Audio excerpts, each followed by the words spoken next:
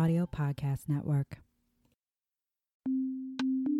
Welcome to the True Crime Podcast you can binge on your lunch break. My name is Joy. I am a school librarian, obsessive researcher, and lifelong true crime nerd. Each week, I'll be bringing you a new case to dissect. We'll focus on the facts, giving exposure to some of the lesser-known stories in the true crime world. You never know what you might learn. This is Bite-Sized Crime.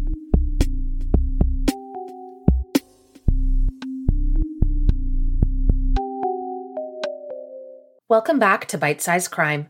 This week, I'm bringing you a case from my own backyard, one that I recently heard about from a sheriff's deputy connected to the investigation. The story has really stuck with me because, as the deputy said, you never really know what's happening in someone's life, and sometimes you find out when it's too late to save them. This episode discusses sensitive topics and includes graphic descriptions, so listener discretion is advised. In the spring of 2017, 31-year-old Lindsey Lee was living and working in Lexington County, South Carolina. Growing up in a military family and moving every few years had given Lindsey the ability to make friends anywhere she went, and she was known for her bright and bubbly personality. Lindsey had been working in IT at the Lexington County Sheriff's Department since 2011, and she absolutely loved her job. She had always been fascinated by computers, and she enjoyed putting her knowledge into action in a way that supported the community. Lindsey had become close to her coworkers during those 6 years, and they felt like a little family. So when she didn't show up for work one morning, everyone took notice. Lindsey had the same routine every day. She would leave her home in West Columbia before dark and drive into the town of Lexington for her morning workout at the gym. She would then head to the sheriff's department where she would shower in the locker room and get ready for work. By 8 a.m., she was at her desk, greeting her coworkers and getting down to business. But on the morning of Tuesday, March 14th, Lindsey wasn't at her desk like usual. The deputies who worked in her department were surprised by her absence. Lindsey was a very regimented person, and she would never miss work without letting someone know. She hadn't planned for any time off that week, so they wondered if maybe she had just overslept. Lieutenant Olin Sexton, Lindsey's administrator and close friend, tried to call her cell phone and sent multiple text messages asking where she was and if she was okay, but he got no response. This was also alarming. Lindsey always had her phone nearby and was usually quick to respond. When there was still no response by 9 a.m., there was a growing sense of urgency in the department. They reached out to Deputy Shannon Lovell, who lived just a few miles from Lindsey. They asked him to swing by her house to perform a welfare check. Deputy Lovell drove to Lindsey's house on Haleywood Lane and saw that her car was still parked in the driveway. The engine was cold and the neighborhood was quiet. He didn't hear any sounds coming from inside the house, so he knocked loudly on the front door, hoping that Lindsey would hear even if she was asleep. When no one answered, Lovell walked around to the back of the house. There, he found the back door ajar, the wood frame splintered as if it had been kicked in. Lovell immediately called for backup. When his partner arrived just minutes later, they entered the house through the back door, which led into the den. Right away, they knew something was wrong. The house was silent, except for the sound of running water. The deputies moved through the kitchen towards the main bathroom, where they found the shower curtain drawn closed and the tub water running. Cautiously, they pulled back the curtain. There in the tub was Lindsey, her throat cut, covered in blood. Lovell turned off the water and called for reinforcements, but it was clear from the beginning that the sheriff's department couldn't investigate the death of one of their own. They were just too close to the case. Sheriff Jay Kuhn contacted the South Carolina Law Enforcement Division, known as SLED, and asked them to take over the investigation. When crime scene investigators arrived at the house, they could see right away that this had been a brutal attack. Just inside the front door, bags of groceries lay scattered on the floor, suggesting that whoever had done this had taken Lindsey by surprise as she entered her home. The house was fairly small, and the distance from the foyer to the bathroom was short, just through the living room and down the hall. In the bathroom, Lindsey lay in the tub in a manner which several deputies described as coffin-like, her head propped up against the wall and her arms by her side. She was wearing black gym shorts, but no top or bra. The 6-inch gash across her throat was deep, likely the cause of her death. The perpetrator had left the water running, presumably to wash away evidence. Lindsey's fingernails had also been cut to the quick. Lindsey was strong and had surely fought for her life. Had her killer been scratched in the process and decided to take that evidence too? Across the hall, investigators found clothes in the washing machine, still wet. Lindsey's wallet was in the pocket of a gray hoodie. Had she been wearing it when she was attacked? Was this another attempt to scrub evidence from the scene? While processing the scene, investigators spotted small pieces of blue latex scattered around. They appeared to be from a latex glove, the kind used by doctors or found in first aid kits. Several pieces looked to be from the fingertips of a glove, either cut or torn off during a struggle. These were immediately sent to the lab for analysis. While the crime scene unit processed the home, SLED agents began piecing together a theory of what may have happened. It didn't seem to have been a robbery. Lindsey's cell phone and purse were still in the house. Her Fitbit lay on the bathroom counter, and there was cash in her bedroom drawer. Other than the foyer and the bathroom, the rest of the house was undisturbed. Lindsey lived in a safe neighborhood near the airport, and there hadn't been any similar crimes nearby. So if this wasn't a robbery, they had to look at the possibility that Lindsey had been targeted. Investigators began digging into Lindsey's life, hoping to gain insight into what had led to her death. Lindsey was born in Arkansas in 1985 to Stephen and Deborah Pilkington. Steve joined the military to support his growing family, which soon included younger sister Carista, and over the following years, the family lived everywhere from California to Germany. In 2003, when Lindsey was 18, the family settled in South Carolina. Lindsey then pursued her 4-year degree and got a job working at a bank. In 2008, Lindsey met Jason Lee. He was a locksmith who had come to the bank to work on the vault. He and Lindsey struck up a conversation and arranged to meet up for dinner. After that, the two were inseparable. Lindsey's family loved Jason. Everyone who knew them described Jason and Lindsey as soulmates. When they got married in 2010, Jason was overcome with emotion as he watched his bride walk down the aisle. They were so happy together. But of course, no couple is perfect. According to Lindsey's family, Jason and Lindsey were big spenders. They loved to go out on the town and didn't worry about money. Soon, however, they got into quite a bit of credit card debt, and their salaries just weren't cutting it.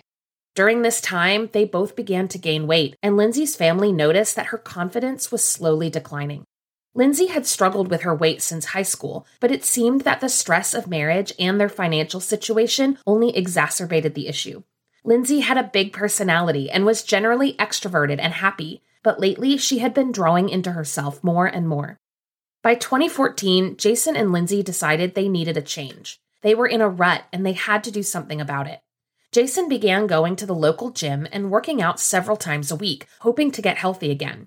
Soon, Lindsey joined him, reluctantly at first, but after a while, the couple was a regular sight at the gym, working out together and getting stronger. Before long, Lindsey fell in love with fitness. She began lifting weights, and she and Jason signed up with a personal trainer. Graham Hockley became a close friend to the couple, encouraging them in their pursuits and pushing them to work even harder during each session. Then he introduced them to judo, a form of martial arts that focuses on physical strength and mental discipline. Lindsey was fully committed. She was getting stronger and healthier, and she felt like a new person.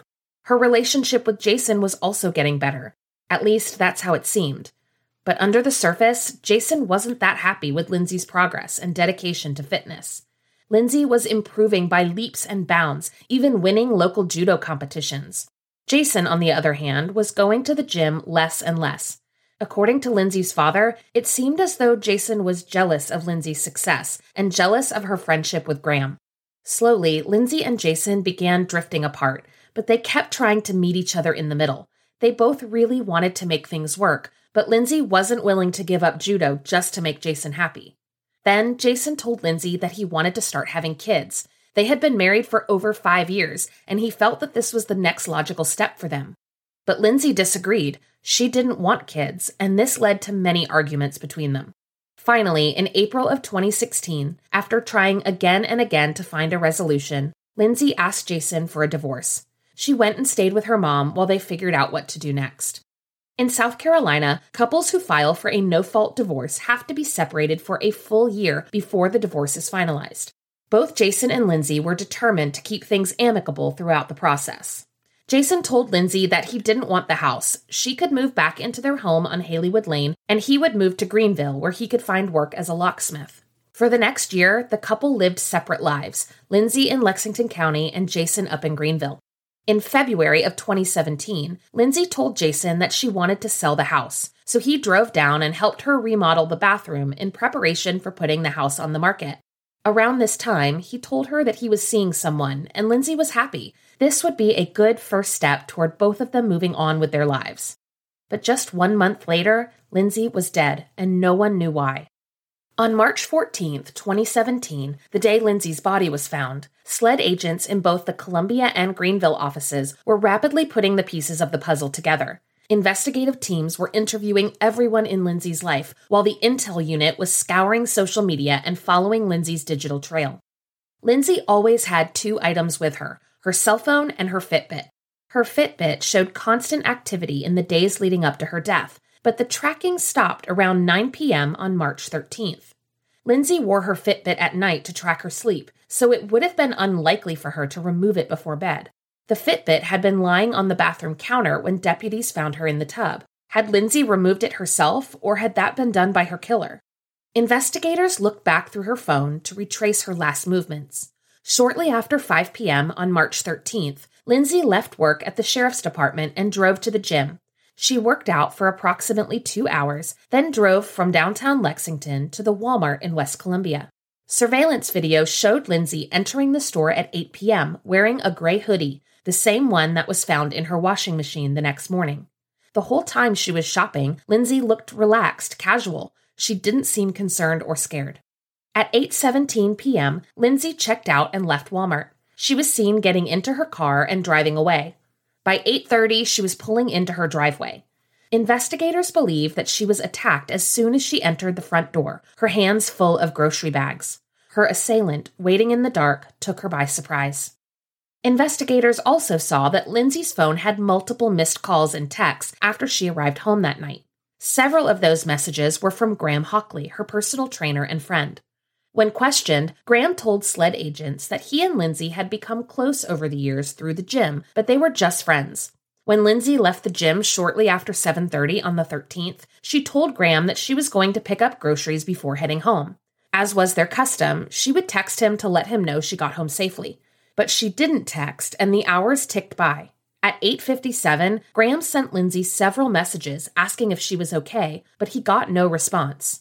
Both Graham's and Lindsey's phone records confirmed this. All in all, Graham was cooperative with investigators, answering all their questions and voluntarily offering up his DNA. He was quickly ruled out as a person of interest in the case. Meanwhile, SLED agents in Greenville were asked to contact Lindsey's soon-to-be ex-husband Jason to notify him of Lindsey's death. Lieutenants Gene Donahue and Jeff Kinley drove to Jason's office at the locksmith company and asked to speak with him. When they told Jason that Lindsey was dead, Jason cried out, wailing loudly and asking what had happened. Then Jason began volunteering information about where he had been the last few days. According to Jason, he had worked a normal shift on March 13th. When he got back to his apartment that night, he had taken a pain pill for his aching feet and watched TV until he fell asleep. When he awoke the next morning, he wasn't feeling well, so he decided to go to the nearby Walmart to get some medicine. However, he soon found that his car, a blue Kia Rio, was missing from its parking spot. Jason assumed that it had been repossessed since he was behind on his payments, so he decided to just drive his work truck to Walmart. He got his medicine and then headed back home. When Lieutenant Kinley asked Jason about his relationship with Lindsey, he noticed that Jason became agitated. Jason said that he had tried to fix their marriage, but that Graham Hockley had gotten in the way. Jason had even spent over $5,000 remodeling a bathroom just to win Lindsey back, but it hadn't worked. Lieutenant Kinley also asked Jason about the scratches on his face, long vertical cuts around his mouth and nose. Jason said he had cut himself shaving that morning, but the investigators were skeptical. The cuts didn't seem to reflect a shaving accident. However, they didn't push the issue, instead asking Jason if he would be willing to come down to the SLED office in Greenville and let them download his phone and take a swab of DNA. Jason agreed to come in the next day. When the computer crimes unit examined the contents of Jason's phone, they discovered something very interesting. Jason's phone had been completely turned off in the time directly before and after Lindsey's death. In fact, there was a 12-hour window in which his phone and Fitbit went completely dark. Investigators were able to determine that Jason rarely turned off his phone, and, just like Lindsey, He wore his Fitbit all the time, even at night. But on the night of March 13th, Jason had removed his Fitbit and turned off his phone around 6 p.m. It wasn't turned on again until 6 the next morning. Jason had also deleted all of his browsing history prior to March 15th, right before he turned it into SLED. But there were a few things he hadn't deleted. On March 15th, Jason had searched for criminal defense attorneys in Greenville, the Zillow listing of the house on Haleywood Lane, and for media coverage of Lindsey's death. Now investigators knew they were on the right track. Jason gave them permission to search his work truck, but they didn't find anything. The truck's GPS indicated that it hadn't been driven to Lexington County. It had been in Greenville the whole time. They needed to find his blue Kia. Luckily, Jason himself had given them the clues they needed. SLED agent April Sykes pulled surveillance footage from the Walmart by Jason's apartment and surrounding businesses. At 5:15 a.m. on March 14th, Jason's blue Kia is seen pulling into the back of the Walmart parking lot. A man matching Jason's description exits the vehicle and walks away from the store, back in the direction of Jason's apartment, which was only a mile away. 15 minutes later, Jason's work truck pulls up next to the blue Kia. The same man spends a few minutes walking back and forth between both vehicles, almost as if he was moving items from one to the other. At one point, the man leans down at the back of the Kia as if he's removing the license plate. Then he gets back into the truck and drives away. As soon as investigators saw this footage, they descended on the Walmart parking lot, and sure enough, there was Jason's blue Kia, abandoned and missing its plates. Search warrant in hand, they began processing the vehicle. Inside, they found fingernail clippings on the floorboard. They were sure they would be a match to Lindsey. Their next stop was Jason's apartment. There, they found a backpack containing blue latex gloves, just like the kind found at the crime scene. On March 17th, 3 days after Lindsey was found, Jason Lee was arrested and charged with first-degree murder and first-degree burglary.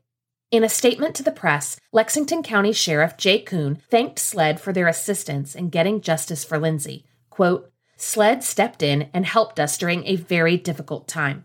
Because of their hard work, Lindsey's family can hopefully gain some sense of closure as they continue to grieve in the weeks and months ahead as they begin to heal." Lindsey's family was shocked by Jason's arrest. True, Lindsey and Jason were separated and almost divorced, but they never imagined that he would harm her in such a way. They had thought that the divorce was amicable, that Lindsey and Jason had found an arrangement that worked for them. But the truth was much darker. When Jason's case finally went to trial in November of 2019, prosecutors painted a picture of jealousy and anger, but also of desperation.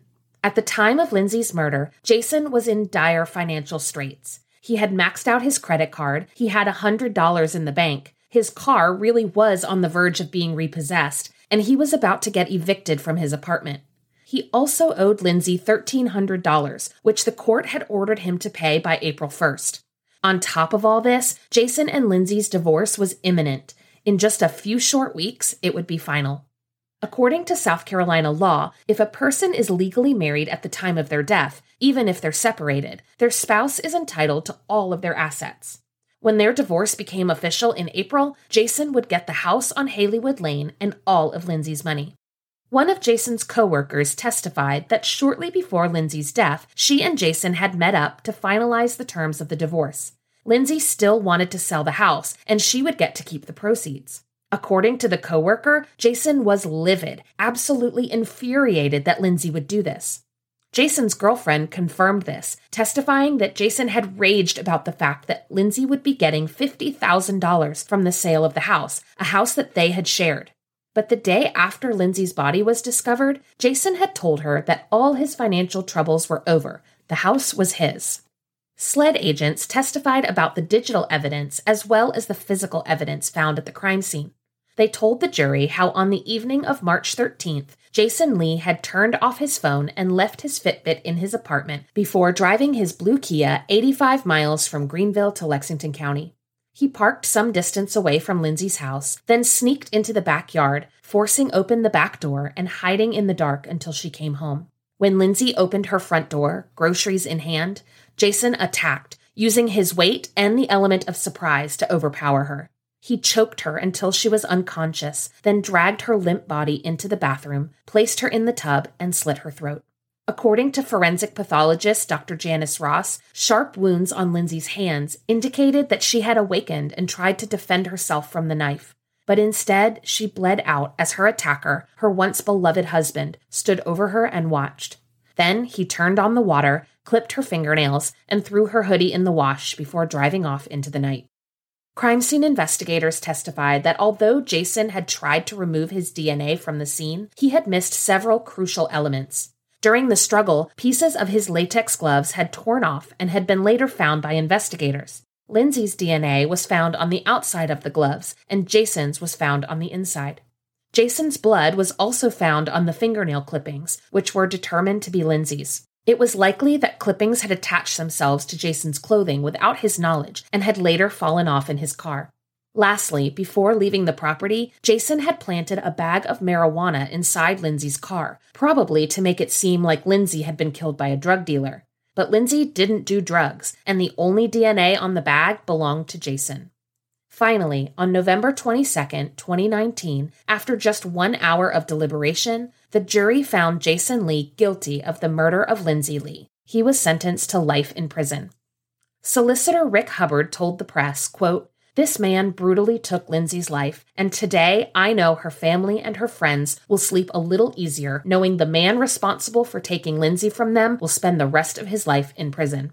Sheriff Kuhn spoke to the judge, saying, quote, "We'll just remind you that the defendant, in this case, handed down 3 sentences that night. He gave Lindsey a death sentence, and he gave 2 life sentences, one to her immediate family and one to the Lexington County Sheriff's Department's family, and we will be living with that for the rest of our lives."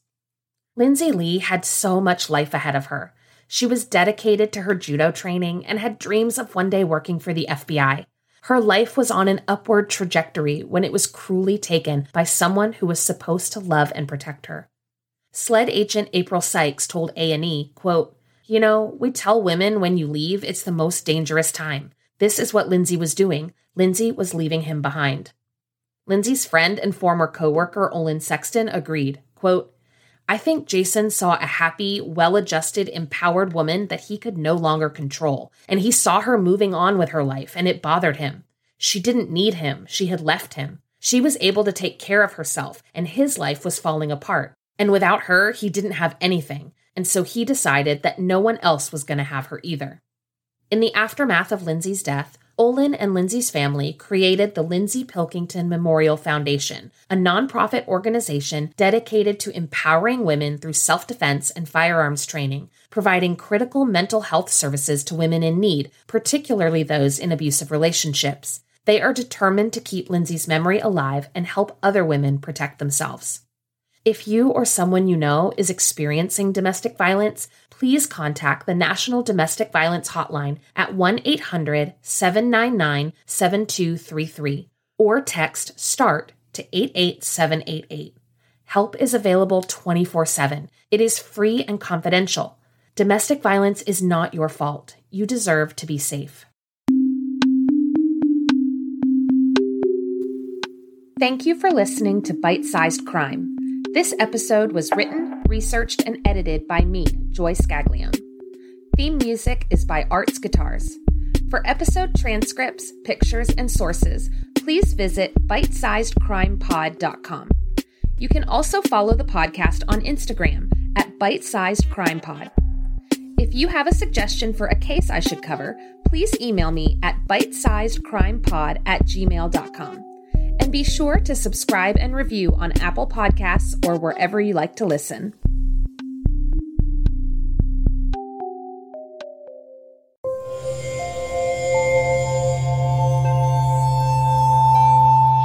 Part of the Boundless Audio Podcast Network.